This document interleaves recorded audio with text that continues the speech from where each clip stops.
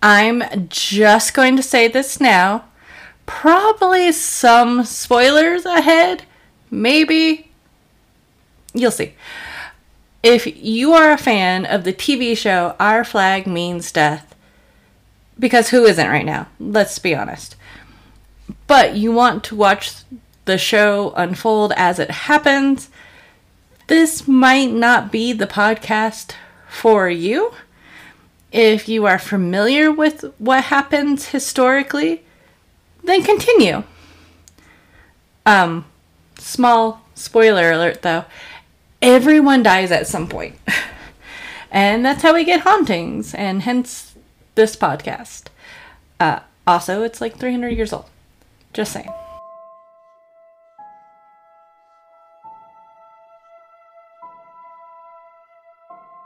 Hello, goblins and ghouls, and welcome to My Haunted Life podcast. The podcast all about the dark history behind your favorite paranormal stories. I'm your host, Angela Hartshorn.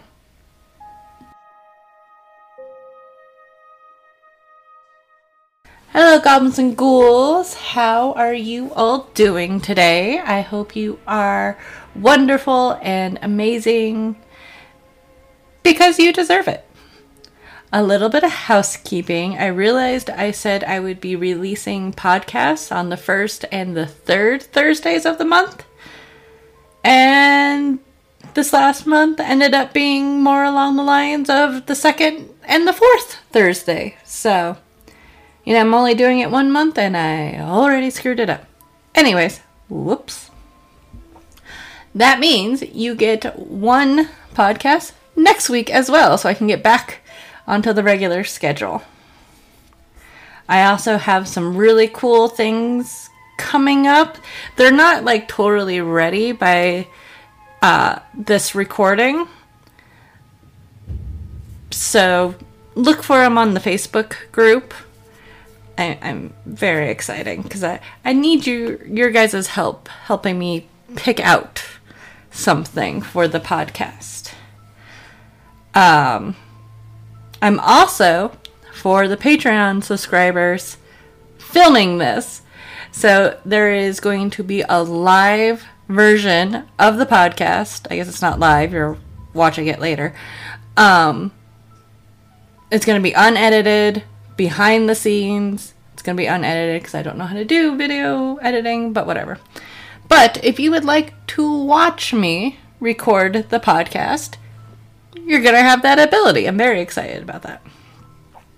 Honestly, if you watch the recording, I hate every second of it. But it's something we're trying. I can't help but not say something about the Texas shooting. I usually like to try to keep current events out of the podcast. That's for the most part. If you watch the video, I had to put on makeup because I was crying most of the night. It's just, it's so horrific. I remember being in schools. I went to school to be a teacher, and I remember one of the last days I subbed, I was in a second grade classroom, and we had to do an active shooter drill. And don't get me wrong, I grew up in Colorado. I was in school for Columbine. I hate to say it, it's just a part of our lives now. But being in an adult position doing a active shooter drill it's so surreal that suddenly you realize all these little kids' lives are in your hands. And it was a drill, and it was really weird because at the time, nobody was really taking it seriously. They had it in place because, there's active shooters in high schools. There's every once in a while, like an elementary school would get a disgruntled parent who wasn't allowed to see their child, kind of thing. Those sort of things. This was like only a month or two before Sandy Hook. And I just keep thinking about that constantly. So I definitely want to send out my condolences, I guess, to the families affected in all of this. And I'm gonna cry. I didn't want to cry. I'm so sorry. I don't know. I hug your loved ones tighter today. Yeah. Sorry. Totally bringing everything down immediately. Wasn't prepared for that. I didn't even write anything for this. I'm just attempting to speak from the heart. But, yeah. You guys. Whew, okay. Sorry, you guys. I wasn't prepared to cry again. But yes, our thoughts go out to the families, and I don't know. I don't know. Okay, I'm going to try to take us back to a livelier note. I don't know how. Promise not to cry anymore. That's not true. This is actually the podcast that made me cry. So, on this week's podcast, whew, take a second. On this week's podcast, I'm telling you all about pirate ghosts. That's right, we're literally talking about ghost pirates. Cue the Scooby-Doo music right now. I am so excited. So, as you all should know by now, I am a giant nerd. And one of my newest obsessions is Our Flag Means Death on HBO, starring Rhys Darby, who I would leave my husband for. He knows this. He knows it's a possibility. And Taika Waititi, I have a hard time. I feel so bad. As the pirates Steed, Bonnet, and Blackbeard. Some people, I was surprised, haven't realized that these were real guys. And I feel like everyone has heard of Blackbeard from the 5 million pop culture references out there, like Ian McShane and Pirates of the Caribbean franchise, and apparently Hugh Jackman in the Pan movie, which I never saw and I really need to go see now, apparently. I'm just like, yes. Some people, this is funny, I did run into a few people who thought Blackbeard was just a fictional character. Think like Gulliver from Gulliver's Travels. They didn't realize he was actually a real person. It's just this legend that's gone on forever. I thought that was interesting. Anyways, they're both real guys. Bonnet is less well known. Growing up, I had a pirate phase. I mean, who didn't? Seriously. I remember when Pirates of the Caribbean came out, I already had all this pirate knowledge, like a total dork. And I remember always doing the Captain Jack Sparrow tattoo on my arm in permanent marker during my biology class because I thought I was cool like that.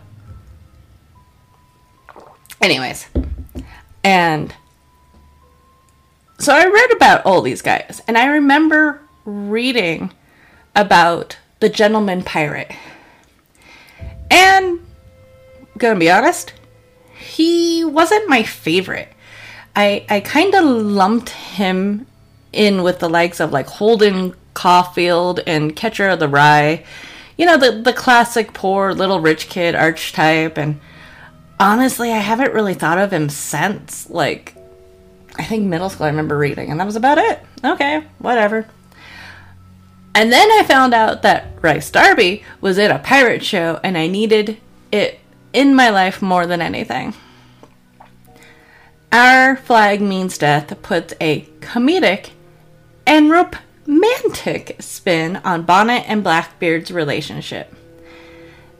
And it made me care a little too much about these characters. And as I'm watching the show, I couldn't help but wonder if there's ghost stories associated with them.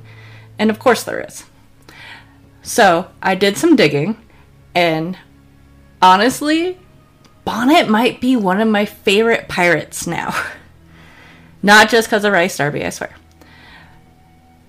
That being said, what happens to these guys is pretty rough. So maybe prepare yourself like this. Like I said, this is the one that made me tear up. Oh, I also wanted to throw this out here. In the research, I was trying to figure out where parts of the show happened in the research. And honestly, it's historically timeline. Honestly, it bounces all over the place. There's parts that happened so much later. There's parts that were changed. Obviously, it's a comedic show for HBO with fun pirates. So it's not going to be historically accurate. But I really couldn't tell you where the history starts and stops, basically. So, again, if you wanted to watch the show to see what happens with these guys, hopefully we get a second season, knock on wood, I couldn't tell you where to stop listening. So, take it all with a grain of salt. Prepare yourself. I don't know.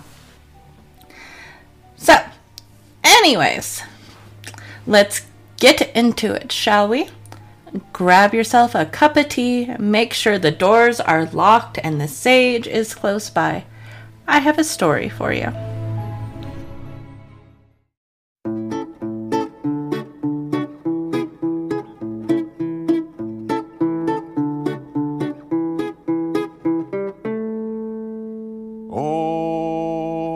Pirate's life sounds just right, sounds quite nice, I could say that twice, sounds quite nice. We won't live long, for yodelay, smash and gouge and stab and poke and choke you out. That's a pirate's life, short but nice, for yodelay.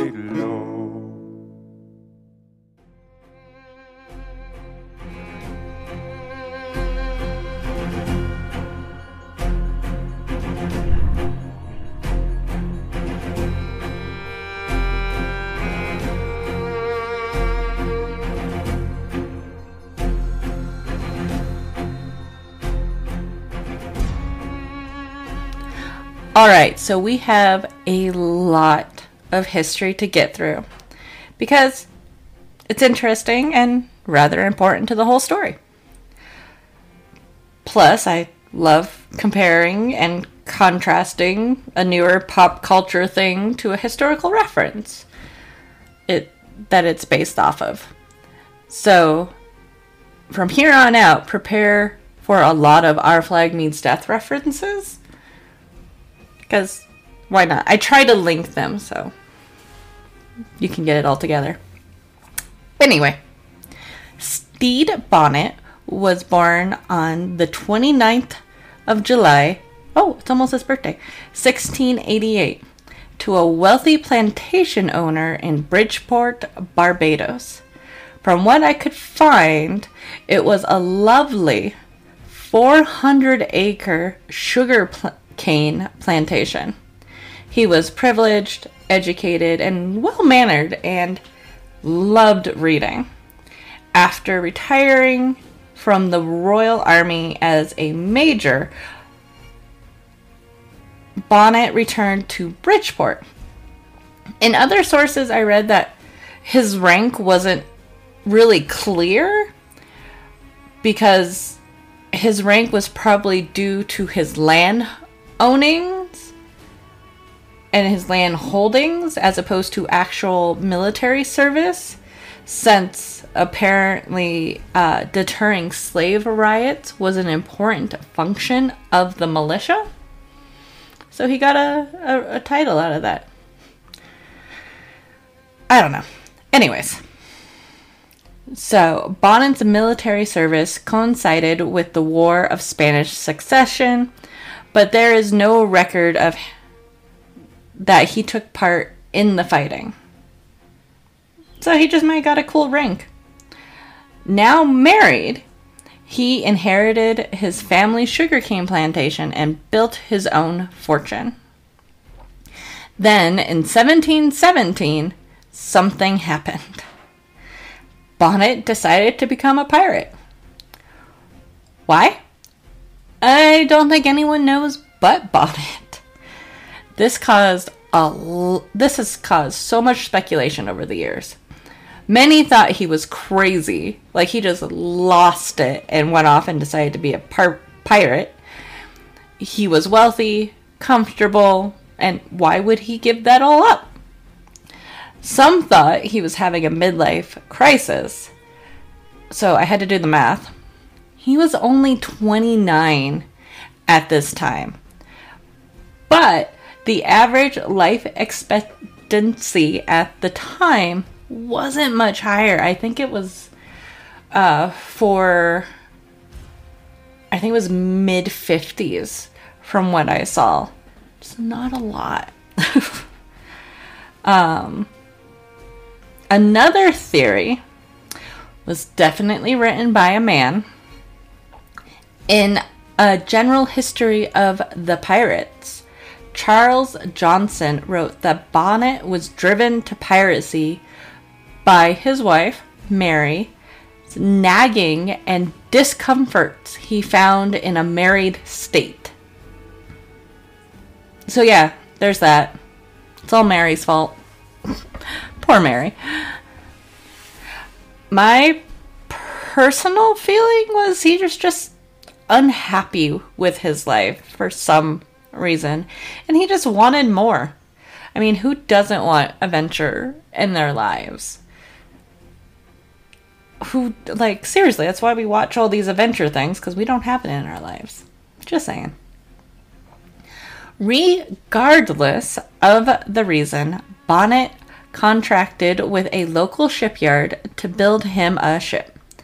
A 10-gun sloop called the Revenge. I had to look this up. A sloop is just a boat with a single mast. So it could be really big, it could be little, the big thing is it has one mast. He hired a crew of 70 men to whom he paid a salary and set sail under the cover of darkness. Trouble started immediately. He was the only pirate, apparently in history, who had ever bought a ship, as most pirates seized their ship by mutiny or by boarding them, or by converting a privateer vessel to a pirate ship. And not by buying it. So that was kind of interesting. And again, he paid his crew. This was kind of confusing for everybody, because he usually with pirate ships, you split the spoils of your plunder among the crew. So everybody got a percentage of what you just stole from that other ship. He didn't do that. He paid everybody. Completely unheard of. It's kind of confusing. But probably the biggest difference between Bonnet and other pirates at the time was that Bonnet didn't know anything about sailing. He relied on his quartermaster for that. He either wandered around the ship, taking in the sea air as if he was on a midday cruise, or he stayed in his room and read.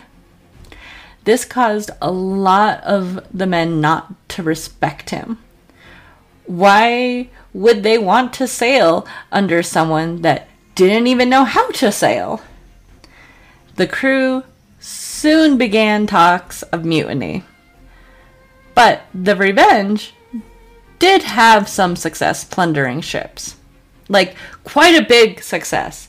So that's a huge difference from the show. Like, I think it's the first episode, they're already talking about mutiny. Because he doesn't know what he's doing, and they ended up, like, plundering that ship and taking that guy's succulent plant kind of thing. That part isn't totally accurate. The mutiny part, yes. But they weren't awful. They weren't bad pirates. He wasn't, like, top notch, but, you know, they weren't doing too bad.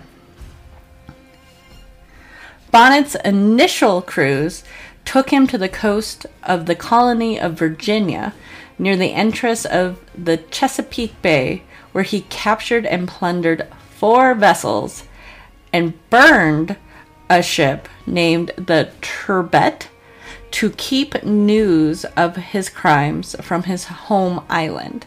I thought that was kind of interesting. He didn't want people back home knowing what he was doing.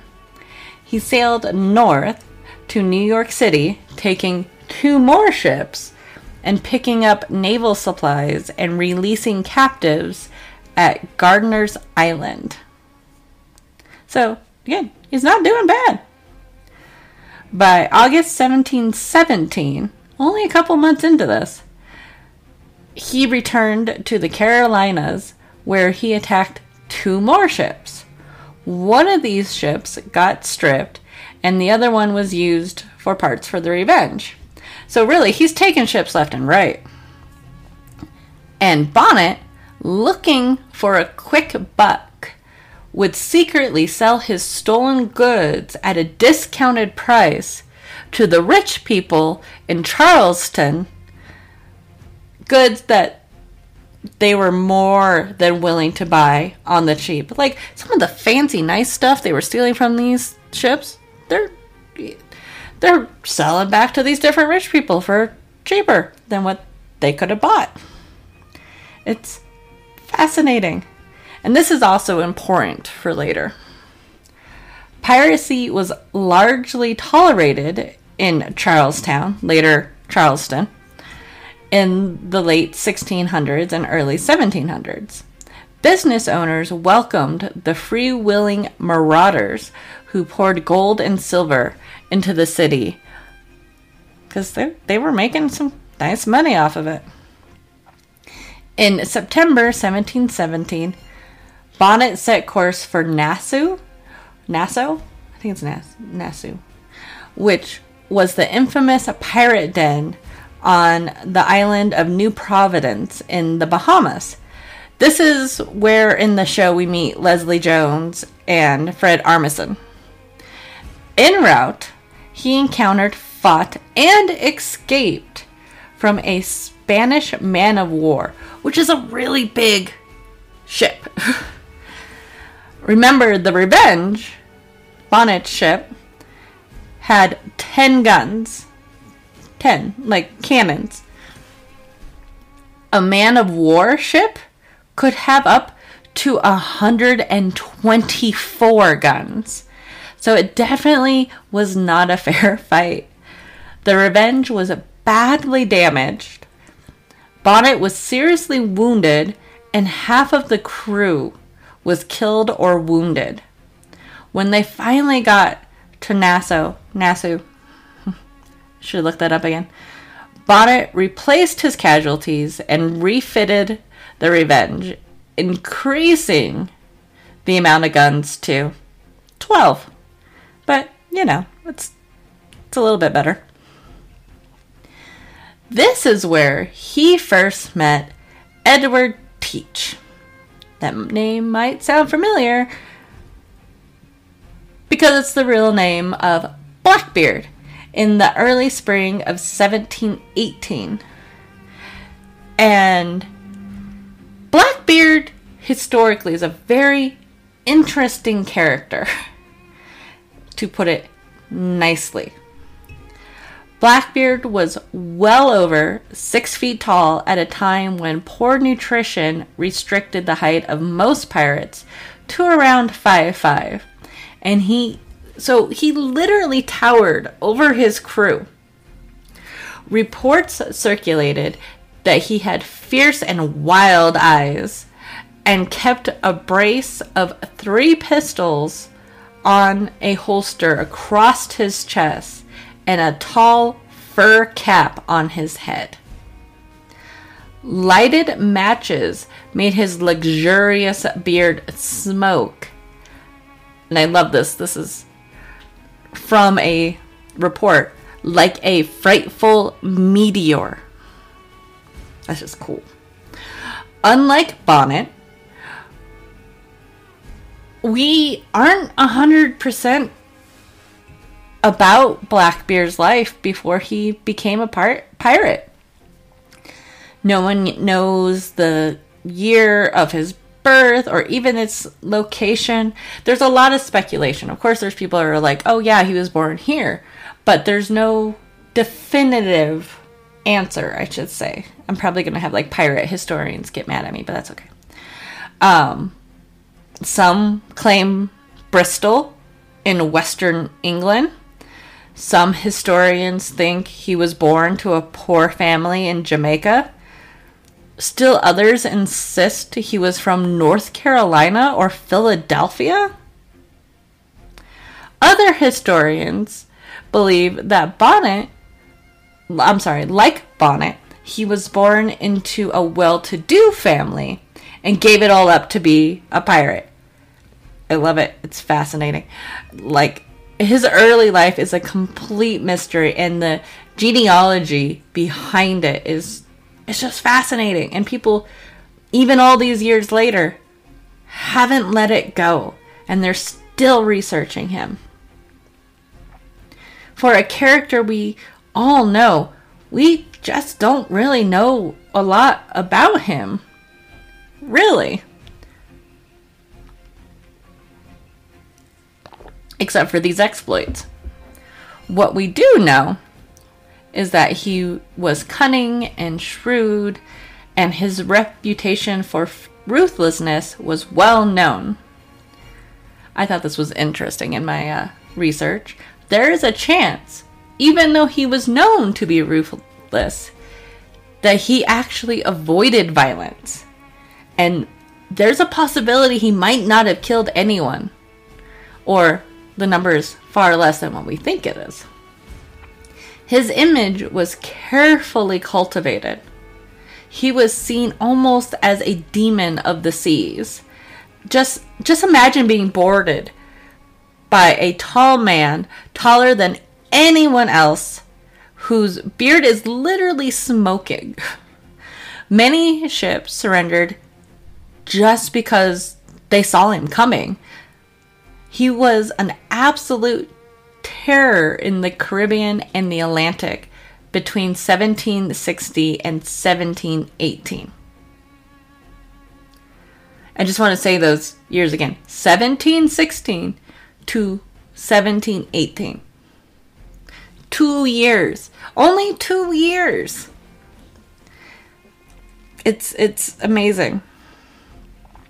Anyways, Blackbeard boarded Bonnet's ship and quickly realized that Bonnet wasn't like any other pirate.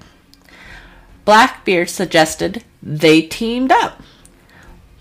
Blackbeard was accruing a fleet at this point and offered to put one of his own crewmen on Bonnet's ship to run things. He probably realized that Bonnet would be easy to work with or control and manipulate. Bonnet could still wander around the deck, read in his room, and recover from wounds sustained in the battle with the Spanish man-of-war. It's been a couple months, but he's still not there yet. That sounded like a win-win to Bonnet, and he agreed. The two set sail and went off plundering ships. 11 ships, to be accurate. One of the captains of one of those ships, a Captain Cod described seeing Bonnet as walking around the deck in a nightshirt after one of these battles, lacking any command and still unwell from his wounds. From the description, it sounds like he was kind of a little out of it, but he eventually heals up, and Blackbeard and him continue going after ships together with a lot of success. And I'm not going to name them all, because there are a lot. But one that is important to note is after they sailed back to the Caribbean, they attacked a ship named the Concord on November 17th. It was a hell of a fight. The crew of the Concord surrendered after 2 volleys of cannons and musketry. In other words, they just bombarded them. Blackbeard took this ship for his own and renamed it the Queen Anne's Revenge. And this ship is the most associated with him historically. Blackbeard and Bonnet then separated for a bit. Like, they just went on their separate ways doing pirate things. This was a huge disappointment to Bonnet's crew because the crew, they liked working with Blackbeard. Blackbeard is a known guy. There's prestige in working for Blackbeard among pirates. And, you know, Byron just wasn't as good. He just wasn't. So, later, when they met back up with Blackbeard, most of the crew actually jumped ship and went to work for Blackbeard. Bonnet was basically screwed at this point. And because he lost so much crew, Blackbeard was able to assume control of the Revenge and put one of his henchmen, a Richards, I don't believe this is Izzy, in charge. While Bonnet became a guest aboard the Queen Anne's Revenge. So, he loses his ship, and then he has to hang out with Blackbeard on Blackbeard's ship. He doesn't get to stay on his own ship this time.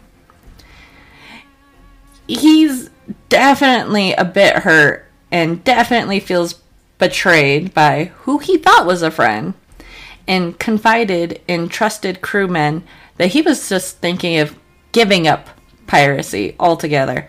He's talking about going off and exiling himself to Spain or something. He's pretty sure he's done after all this. In May of 1718, Blackbeard now had a fleet of 6 ships. He went and blockaded Charlestown. Going with the old name. They took out 9 ships and took hostages. But in 1718, the casual attitude toward pirates changed. Remember, they were all forex. They were making money off of it too. Now, the pirates are going a little bit too far. Especially after a rash of attacks on British ships going in and out of Charlestown. For several days, Charlestown leaders felt helpless. They couldn't retaliate as long as Blackbeard had hostages, because if they go after him, there's a good chance Blackbeard's going to start taking out those hostages. To make matters worse, the pirates, who, again, are fully in control of what is going on in the city, looted and vandalized businesses, attacking anyone who stood up to them or got in their way. It's not going well. South Carolina Governor Robert Johnson was finally able to negotiate the release of the hostages with a few thousand British pounds of silver and gold. Blackbeard sailed away to his favorite hiding hole, Teach's Hole, in North Carolina. Though no one pursued him, he knew the possibility of capture still lingered. Which, to be fair, is probably foresight. So, at this point, some of the governors, who are kind of like their own independent countries at this point, the governor of North Carolina is throwing out the idea of pardons for pirates. Because it's gotten so bad, and they have, at a certain point, if you've done so much bad, you can't really come back from it. A lot of these guys, this is all they know. But here is your chance to renounce piracy and give it all up and go do your own thing. So, it's interesting because Blackbeard is the one that brought this up to Bonnet, getting that pardon and quitting. Needing a place to rest and refit their vessels, Blackbeard and Bonnet headed north to Topsail Island, where the Queen Anne's Revenge, Blackbeard's ship, ran aground and was lost. Which is really interesting because they believe they found it a few years ago. I'm not going to go off on that, but it's... Sea archaeology is amazing. Underwater archaeology. Anyways, leaving the remaining 3 vessels at topsail, Blackbeard and Bonnet went ashore and journeyed to Bath, which was the capital of North Carolina. Now, even though Blackbeard was all for looking into this pardon idea, he wasn't sure if it wasn't a trap from the governor. And he was worried. It would make a lot of sense for them to be like, hey pirates, come here and get your pardon. And then it's a trap and they get arrested and killed right there. He's not 100% sure. So, he convinces Bonnet to go and get one while he watched and waited to see what happened.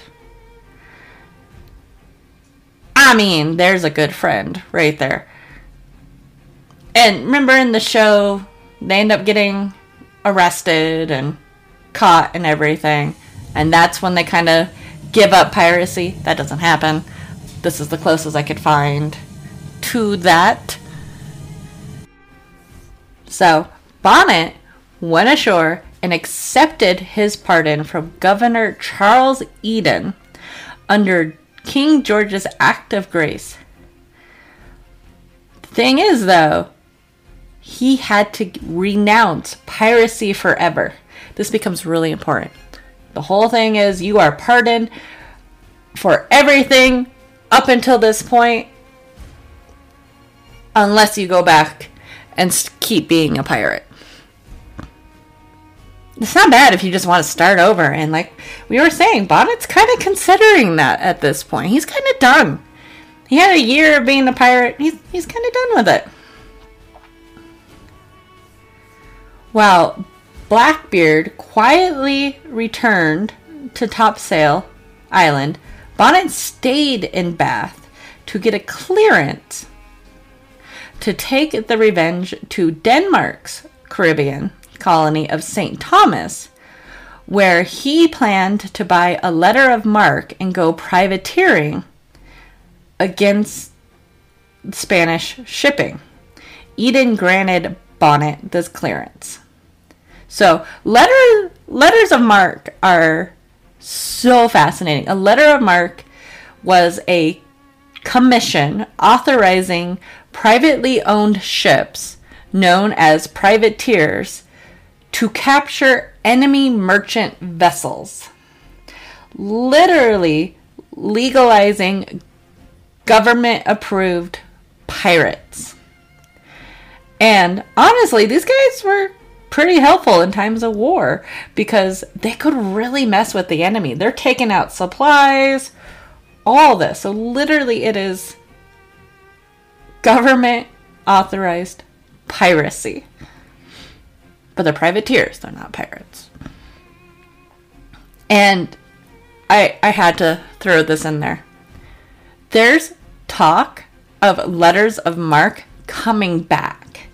On February 28th, 2022, Representative Lance Gooden of Texas introduced a bill into Congress with the idea of using letters of marque against Russian citizens.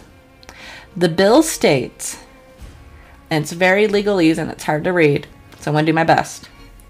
The President of the United States is authorized and requested to commission, under officially issues, letters of marque and reprisal, so many of privately armed and equipped persons and entities as, in the judgment of the President, the service may require, with suitable instructions to the leaders thereof, to employ all means reasonably necessary to seize outside the geographic boundaries of the United States and its territories any yacht, plane, or other asset of any Russian citizen who is on a list of specially designated nationals and blocked persons maintained by the Office of Foreign Assets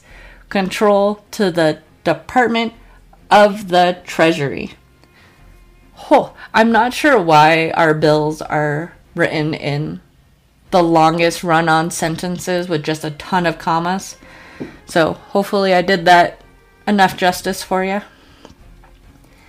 It appears that as of this recording, this bill was introduced to the House and referred to the House Committee on Foreign Affairs. And that's it. Nothing else seems to have come of it. It was just introduced. Some guy stood up on Congress and said, hey, I think we should let people become pirates again. And that's about it. Wasn't voted on, wasn't nothing. It just did its thing. Anyways. Back to our boys. So they're talking about getting this pardon. Bonnet got the pardon, has become a privateer. Blackbeard's like, cool, I see you. Thanks. And, you know, he's been gone for a little bit. He's getting that commission. He's getting provisions gathered. When he returns to his ship, about a week later, he's only gone for about a week, he discovered that Blackbeard had robbed the Revenge and their other ships and stranded most of the crews. Like, seriously. And I kind of remember this happening sort of in the show where they leave the guys on the little island and Bonnet shows up in the boat to save them. It's just like, oh my god. Bonnet took the Revenge because he found her. She's fine. She's just robbed of everything. Got her reinforced and went and picked up the crew. And from what I read, it was like Blackbeard left some of the crew on this island, and then some of the crew on this island, and then, like, I think there was like 3 islands he just left crew members on, and Bonnet went and rescued all of them. And I think that's one of the things that make this part is, I think, why Bonnet becomes one of my favorite pirates. And I mean, Bonnet's pissed. I mean, who wouldn't be, really? But this is like the ultimate betrayal. Seriously, Bonnet got word that Blackbeard was off the coast of North Carolina in the Oracoke, if I remember correctly, Islands.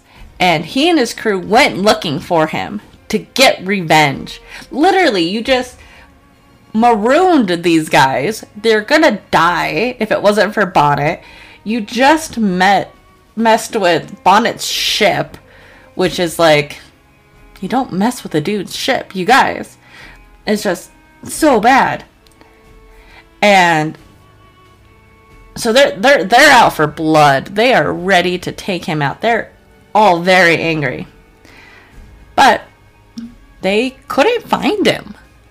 I saw this video about the Oracoca Islands. I can't remember. And it doesn't look like much, but there's so many little inlets in and out of this area. And they just couldn't find him. And this was the last they saw of him. And that was sad. That being said, they couldn't focus on Blackbeard for very long. Bonnet had some real big issues on his hands to take care of. Blackbeard left them with very little food and supplies. Like, remember, he just picked up all these different crews. There were, I think, 4 ships, and he just, like, marooned 3 of their crews. That's a lot of guys. And it's a lot of mouths to feed. And I read that there was only 10 crates of food. And they're in the middle of nowhere. They can't just go to a store. And it's also starting to be hurricane season. Things are getting really dicey. Bonnet really didn't have a choice at this point. He had to get back into piracy. He had to get supplies and food for his guys. He hadn't given up on his letter of marque, but he could not get to St. Thomas with the supplies they had, especially with possible storms coming in. And, like, the big problem was, remember, if he went back to piracy, it would nullify his pardon. He didn't want to lose that. He wanted to be done with this. He liked the idea of being a privateer. So, Bonnet was imaginative, to say the least. He came up with a loophole. He started going by the alias Captain Thomas and changed the name of the Revenge to the Royal James. He had this weird show he would do by telling a vessel that he wanted to trade with them. So I guess trade was a possibility, but still. And then when they got close, they would board them and rob them. But it seems like he only did this for a couple ships, and he dropped the pretense pretty quickly and just went up to straight up piracy again. And they didn't do too badly this time around. Maybe because it was necessity. But this is when Bonnet really becomes one of the best pirates around, according to some historians. He's like top notch at this point. At this point, Bonnet was also splitting the spoils with his crew, the common pirate practice, instead of paying them wages like he was doing before. I can't help but think this was because he probably didn't have the means to pay them. Also, some historians believe that Bonnet, as Captain Thomas, had people actually walk the plank. Now, walking the plank was a rarely done thing that only really became popular in pop culture references much, much later. I can't help but think that Bonnet was reading about this in one of his books and was like, hey, I'm going to start doing that. That's some pirate shit right there. Now, to be fair, some historians believe the concept of walking the plank didn't start until much later, after Bonnet, but it's still an interesting note I wanted to throw in there. Anyways, I can't help but think that Bonnet at this point realized he was in some real trouble. He threw out the idea of being the gentleman pirate and said, "Fuck it, let's do this thing." He had technically learned from the best. The Royal James was not doing great. Remember, that's the new name for the Revenge. It was leaking pretty badly. They were 12 days out from the Delaware Bay, where they were aiming to ride out hurricane season. Bonnet entered the estuary of the Cape Fear River and anchored near the mouth of the small waterway, now known as Bonnet's Creek, apparently. Most of the ships that Bonnet, or Captain Thomas at the time, would capture, he would release, but one he kept to dismantle for parts for the Royal James. Also, side note, he captured 2 ships that he made into a sort of fleet at this point. So, it's not just one ship at this point. There's 3.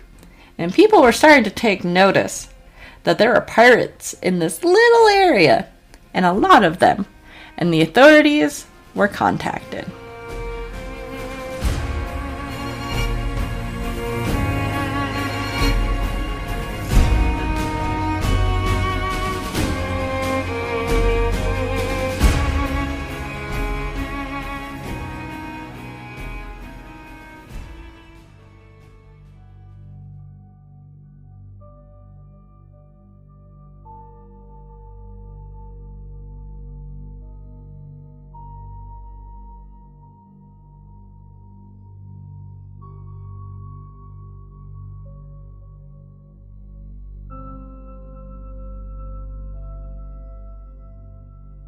So here starts the beginning of the end of Stede Bonnet.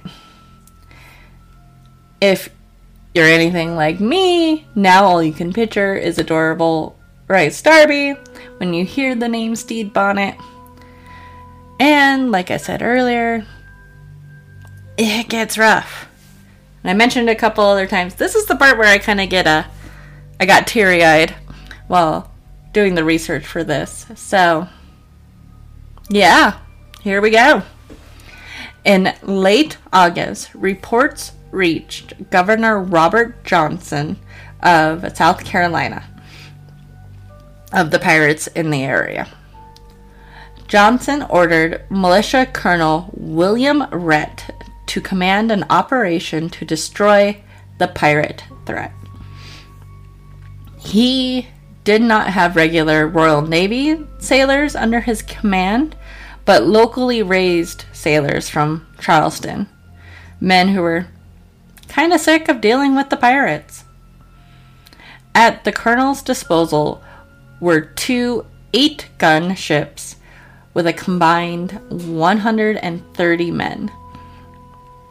Colonel Rhett reached the Cape Fear River estuary on the night of September 26, 1718, almost my birthday, and was sighted by Bonnet and his men. Believing the ships to be that of merchants, the pirates boarded 3 canoes and headed for the unrecognized South Carolina for them. It was at this time that Rhett's flagship, Henry, ran aground on a sandbar. This allowed the canoes to approach close enough to discover the entity of the grounded vessel. Once they did, they turned about and paddled back to their ships unharmed. So they got there and went, "Oh shit," and got back. Instead of fleeing up the small river in darkness, Bonnet decided that he would fight his way back to the sea. So the next morning at daylight, the pirates prepared to pass the 2 British ships, which were now free of the sandbar. They dispersed amongst the Royal James, the Fortune and the Francis, and loaded their arms. Those are his other 2 ships he gathered. I realized I didn't have their names earlier. At daylight the following morning, Bonnet raised his flag and attacked. They sailed for a few minutes until they came within range of the enemy ship, then opened fire with cannon and muskets. The British ship returned fire and they split up, but the Henry ran aground again along with the other ships. So both ships are stuck. To avoid enemy fire, Steed steered his vessel close to the western shore, and then they ran aground on the sand. None of this is going well for anyone. At this point, only Henry and the Royal James, I guess it's not were within range of each other. For 5 to 6 hours, the 2 sides dueled and they weren't able to move, so they're just shooting at each other for 5 to 6 hours. The Henry was grounded in a position which left its crew with minimal cover from incoming fire. The opposite was true for the Royal James. I'm putting in those. I don't know if it's accurate, but it makes more sense. Whose hull was kind of used to block enemy fire. During the fighting, Bonnet stayed on deck with his pistol in hand and warned that he would shoot any man who showed cowardice. That sounds, rough, but it's a pirate thing to do. Like, his men were like, hell yeah, let's do this. Like, morale is high. They are ready to battle. And I'm just going to throw this out there. Talk about a redemption story for Bonnet. Come on. That's good. Look at him going. Oh, it's so good. Anyways. Apparently, like I said, the morale was high. They cheered each other on. And they kept, they're close. They can hear each other. They're, shouting insults at the British, or I guess the South Carolinians ships. And, daring them to board. And here's the thing. After 5 hours of fighting, the South Carolinians had suffered 30 casualties. With the pirates, only 9 were killed or injured. They did much better. Much better. Anyways. So, the British ships were downstream, and when the water began to rise in the early afternoon, wrecked ships were freed, while Bonnet's remained stranded. The British ships repaired their rigging and raised their sails. Soon after, the Henry was in position to fire its starboard guns directly into the deck of Bonnet's Royal James. Bonnet ordered the gunner, George Ross. So, I forgot to add this part. So they're kind of basically surrounded. They're still stuck. Whereas the British ship, even though they took, heavy damages and lost a lot of guys, they still had more guys than the pirates. And now they're free. They're able to move. And the pirates are stuck. They're screwed. Bonnet ordered his gunner, George Ross, to light the powder magazine, blowing them all up to smithereens. But I believe it was George Ross was persuaded not to by his surviving crewmen who had already surrendered. After another few minutes of conflict, the Royal James was boarded and the crew captured. They were imprisoned in the Provost Dungeon in Charlestown. Because of Bonnet's popularity with the town's elite, remember way back when he would sell some of his bounty to the town's rich people at discounted prices? They remembered that. They still liked him. Pirate or not, he was the gentleman pirate, don't you know? Strings were pulled to get Bonnet out of the dungeon and placed under house arrest in the town marshal's mansion. That's hard to say. But literally, he's hanging out he's like this big pirate and he's hanging out at the town marshal's house. It's insane. With the help of a crooked sentry, I just like saying that, and a few local sympathizers, Bonnet was able to escape while disguised as a woman. He and his lieutenant, who was with him, which I can't remember his name, I might have it in here later, but he had one of his guys with him, escaped in a small boat with the help of what is described as a slave and a Native American. I'm picturing Jim and their love interest. I can't remember how to say it, and I feel really bad. But that's what I'm picturing. I'm picturing them going out on this little boat and helping Bonnet and I think the seagull guy to escape while he's dressed as a woman. It's going to be an amazing season 2 if we get it. I'm just saying. And now I lost my spot.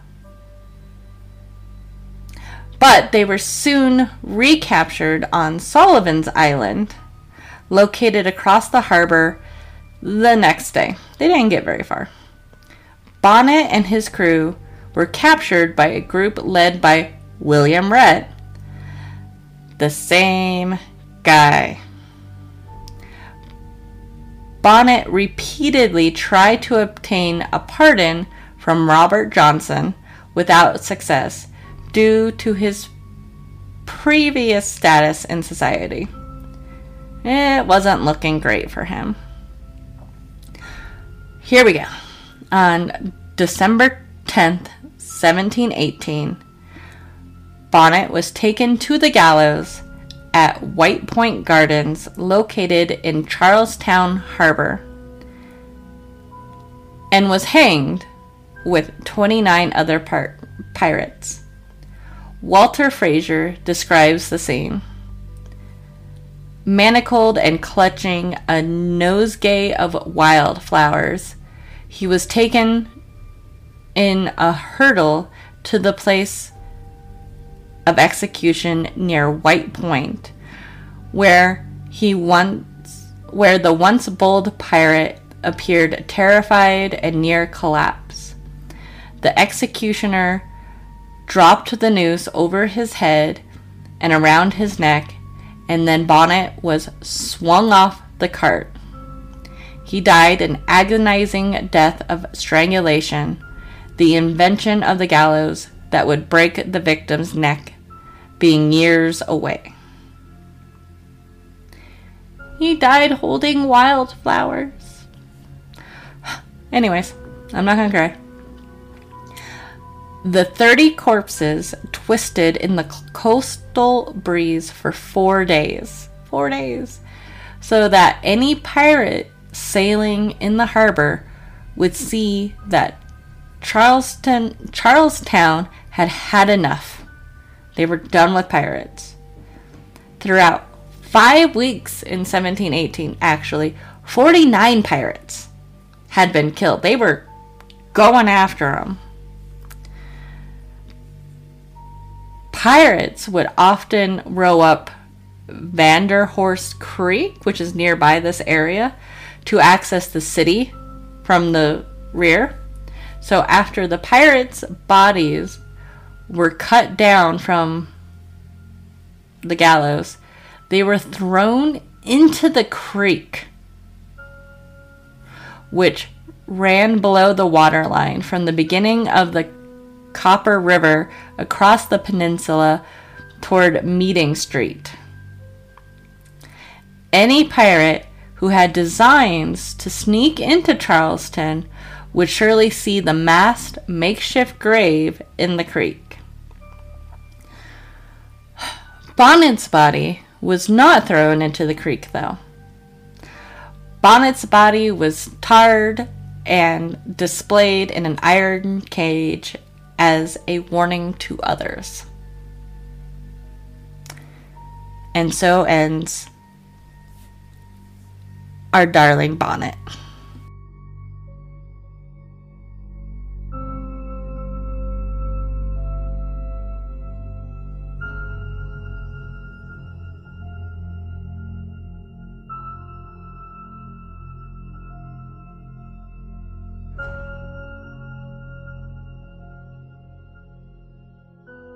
So, what is Blackbeard up to at this point? After he betrayed Bonnet, he eventually got his pardon from Governor Eden, but never really actually stopped being a pirate. Very, Blackbeard-esque. But yeah, he got his pardon and then just continued being Blackbeard. He was hanging out in the Ocracoke Islands near North Carolina, like we said. This made the local government there very nervous, especially when other notable pirates started showing up to party, such as Israel Hands, who is Izzy, Robert Deal, and Calico Jack, who was in that one episode, played by Will Arnett in the show. So, Alexander Spotswood, the governor of Virginia, was prompted to issue a proclamation on July 10th requiring all former pirates to make themselves known to authorities, to give up their arms, and not travel in groups larger than 3. So you couldn't hang out with more than 3 pirates. Plus, he had proof that Blackbeard continued his piracy after his pardon. Remember, he got his pardon in North Carolina. Or was it South Carolina? I'm getting confused. One of the Carolinas. This is Virginia. So, plans started being hatched to figure out how to capture Blackbeard. Valuable information was obtained on Blackbeard's whereabouts, and Spotswood planned to send his forces across the border into North Carolina to capture Blackbeard. There's a lot of political shit going on in this situation. I'm skipping all of it. It's not overly important to the story. It's interesting, but we're already long enough. He gained the support of 2 men keen to discredit North Carolina's governor, and he also wrote to the Lords of Trade suggesting that the crown might benefit financially from Blackbeard's capture. So, there's a lot of people coming together to try to capture Blackbeard. Spotswood, governor of Virginia, personally financed the operation, and it's believed that he did this believing that Blackbeard had fabulous treasures hidden away, and he would technically get those if it was true, if they captured him. He ordered Captain Gordon and Brand of HMS Pearl and HMS Lime to travel overland to Bath. Lieutenant Robert Maynard of HMS Pearl was given command of 2 commandeered ships to approach the town from the sea. An extra incentive of Blackbeard's capture was the offer of reward from the Assembly of Virginia, over and above any that might be received from the crown. Like, they are throwing money at this. When they found Blackbeard, him and his crew were partying. They're drinking, I'm like, they're just hanging out. They're having a grand old time. They realized that he had severely diminished forces. Like, he only had about 25 men with him. They didn't even have a lookout set up, which to me is like insane. But he might have had more men if he didn't just randomly strand them everywhere. But I digress. Maynard and his forces scouted the area, and he stationed men around all of what could have been Blackbeard's possible escape routes. And they wouldn't let any ships into or out of the inlet because they were so worried about somebody warning him. And then they waited for morning. Maynard and the two other ships basically ambushed Blackbeard and his men. It was a horrible, bloody battle. Considering the pirates were probably very hungover, Blackbeard and his men immediately went into attack mode, taking out the British ship and killing like 20 guys.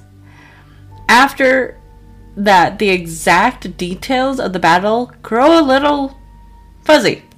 Probably a fog of war situation. Maynard kept many of his men below deck, and in anticipation of being boarded, told them to prepare for close fighting. Blackbeard watched as the gap between the vessels closed and ordered his men to be ready. The two vessels contacted one another, so I'm just picturing them ramming into each other as the Maynard ship is sending grappling... Oh no, I screwed that up. I'm sorry. The pirate ship is throwing grappling hooks to hit their target and several grenades, which I didn't know grenades were really a thing by this time, but cool. Made from powder and shot-filled bottles and ignited by fuses, which I thought was interesting.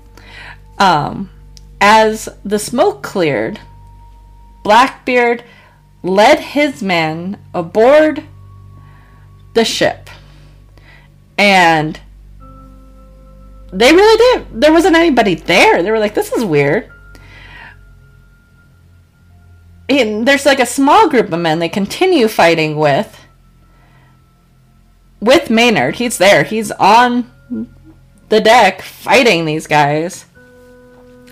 And then the rest of Maynard's men then burst from the hold, shouting and firing. The plan to surprise Blackbeard and his crew worked. The pirates were apparently taken aback by the assault. Blackbeard rallied his men, and the two groups fought across the deck, which was already slick with blood from those killed and injured by Blackbeard's broadside. Maynard and Blackbeard fired their flintlocks at each other, then threw them away because, they're one-shot kind of things. And then Blackbeard drew his cutlass and managed to break Maynard's sword. Against superior training and a slight advantage in numbers, the pirates were pushed back toward the bow, allowing the crew to surround Maynard and Blackbeard, who was by then completely isolated. Like they're fighting each other in this one area, He's broken Maynard's sword. And as Maynard drew back, he grabbed one of his guns again and he went to fire again. Blackbeard moved in to attack him, but was slashed across the neck by one of Maynard's men. Badly wounded, he was then attacked and killed by several more of Maynard's crew. The remaining pirates quickly surrendered. Those left on the ship were captured by the other crew, including one who had planned to set fire to the power room and blow up the ship. Apparently this was like a last-ditch effort kind of thing, because we talked about it a couple times already. Varying accounts exist of the battle's list of casualties. Maynard reported that 8 of his men and 12 pirates were killed. Bran reported that 10 pirates and 11 of Maynard's were killed. Spotswood claimed 10 pirates and 10 of the king's men died. There's still quite a bit of guys dying. Maynard later examined Blackbeard's body, noting that it had been shot 5 times and cut, like slashed with a sword kind of thing, about 20. Remember how I said Bonnet, or I should say earlier, I said both Bonnet and Blackbeard's ends were kind of rough?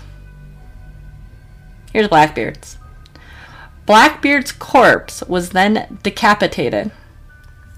His corpse was thrown into the inlet, and his head was suspended from the bowsprit of Maynard's ship so that the reward could be collected. On their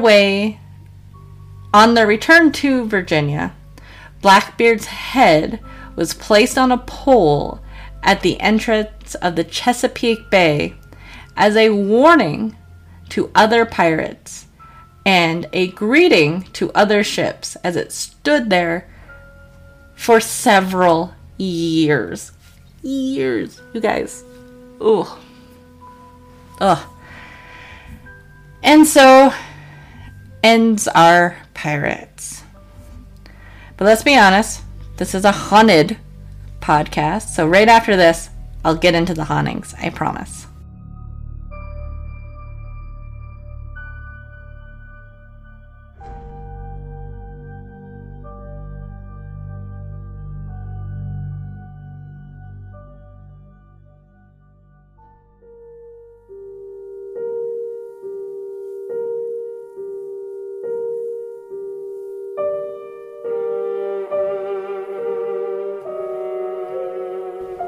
So, now the whole point of this podcast.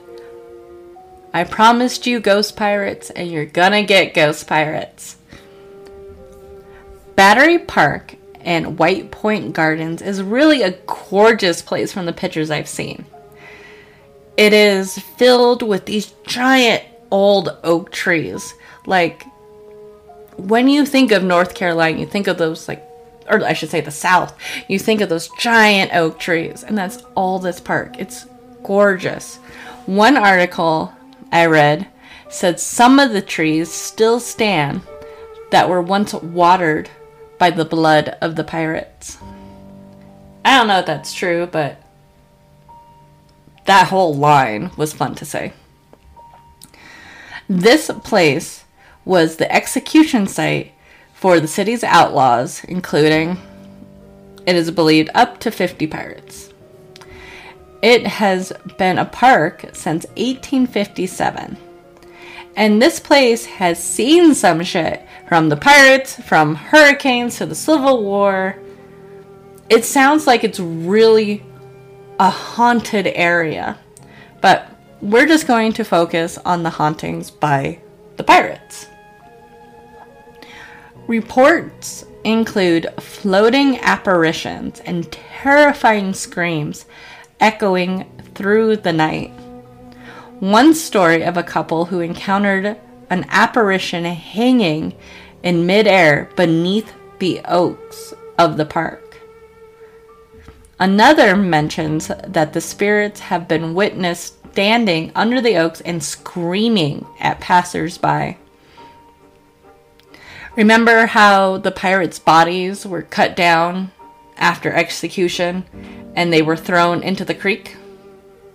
Well, legend has it, if one looks out on the bay from the foot of Water Street, where the Vanderhorst Creek once met the waters of the Cooper River, why I mentioned those earlier, when the moon is high, if you glance down, you can still spot the faces of the executed pirates staring back at them from the water's surface. Some of these faces have been described as bloated and rotten. It seems to go back and forth. Like there were some stories where you just look out and there's men basically just awkwardly floating in this creek. And then there's some where you could see that they were bloated and decaying. Either way, terrifying. There are reports of Bonnet being seen wandering the park, probably enjoying a walk among the oaks. That sounds like something he would have done. Among the cannons and statues that line the park, and there's like lots of little monuments around, it's pretty cool. There is a little epitaph to Stede Bonnet that reads, "Near this spot in the autumn of 1718, Stede Bonnet, notorious gentleman pirate, and 29 of his men, captured by Colonel William Rhett, met their just deserts after a trial and charge famous in American history by Chief Justice Nicholas Trott. Later, 19 of Richard Worley's crew, captured by Governor Robert Johnson, were also found guilty and hung. All were buried off White Point Gardens in a marsh beyond low water mark." So, that's accurate. We have this document if they were just thrown in the water. Buried more sounds better, but still. I can't help but think that Bonnet, though his end was quite gruesome, probably enjoys his notoriety as being an infamous pirate. That's kind of what he was after. Now, Blackbeard might have been even more gruesome on this. On January 3rd, 1719, under sunny skies, with Maynard and his ship, they captured him, go back at all of that.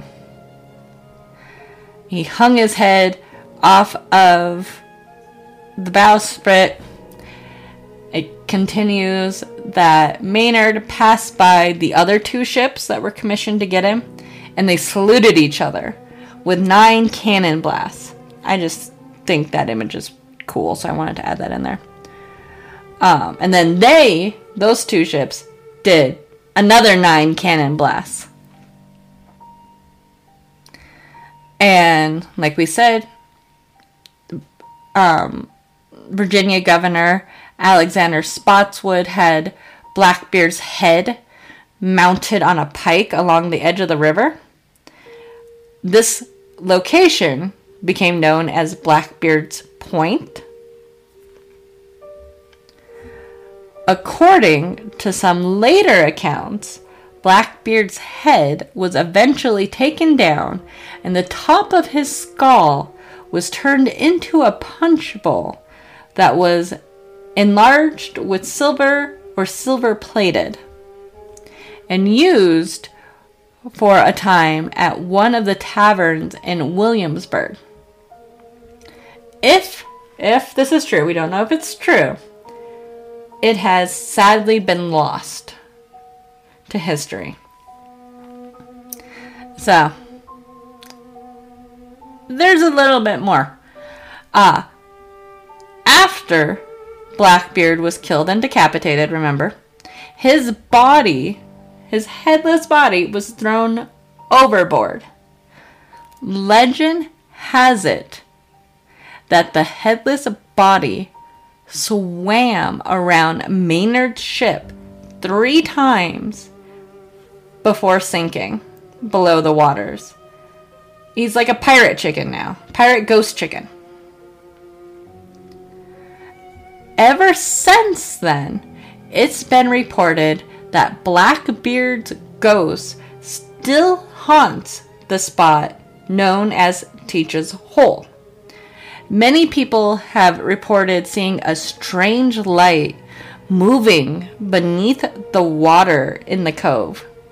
This ghastly light is thought by some to be Blackbeard's spirit, swimming through the waters, searching for his head. There are those who believe on stormy nights you can hear Blackbeard's voice calling out in the wind. On nights when the angry wind is roaring and hard rain is coming down, people have claimed to hear roaring from this hidden cove. They say it's an unearthly noise that sounds like a pained human bellowing out, "Where's my head?" Also, apparently, his headless apparition has been seen on the beach. And it's, I don't know. There's stories of his body washing up in London. For God's sakes.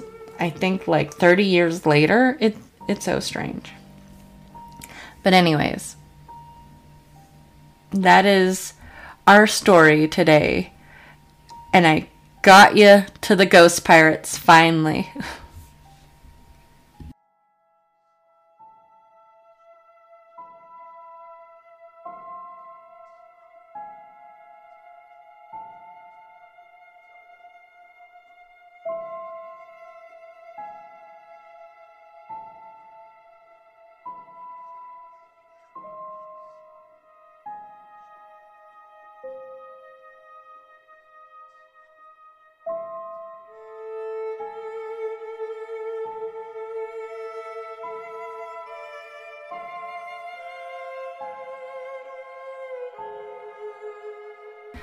Thank you to everyone out there listening today. If you are interested in more pictures, info, and my sources for this week's episode, please check out the website, myhauntedlifepodcast.com. Make sure to subscribe to the podcast so you don't miss an episode. If you have a ghost story to share, please email me at myhauntedlifepodcast@gmail.com. Make sure to tell your friends and family about the show. Word of mouth goes a very long way. You can also follow My Haunted Life Podcast on Facebook, Instagram, and TikTok. If you like what you hear and want to support the show, please subscribe to the Patreon page. You can support the show for as little as $2 a month.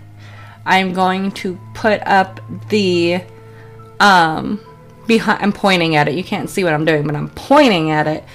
The recording video of the behind the scenes of me doing this. So you get the like special in between things of me taking drinks of tea and giving you my inside thoughts between breaks. Surprisingly, we did not get interrupted by any cats. That has never happened. Ever. Actually, that's very strange. I should probably go check on them. Anyways, music is by Ghost Stories Incorporated, and that's it for this show. I'll see you all next week on my Haunted Life podcast. And until then, stay haunted.